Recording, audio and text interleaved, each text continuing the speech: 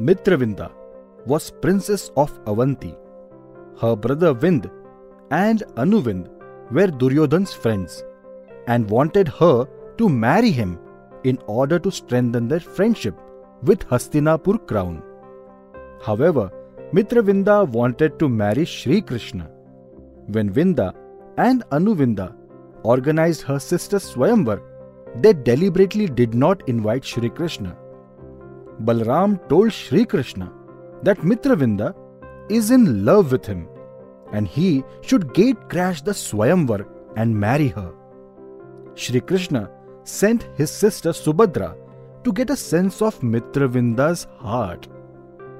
Once certain, Shrikrishna and Balaram crashed the swayamvar, where Mitravinda chose Shrikrishna as her husband. Shrikrishna and Balaram defeated Mitravinda's brothers and Duryodhan along with the other suitors and married Mitravinda.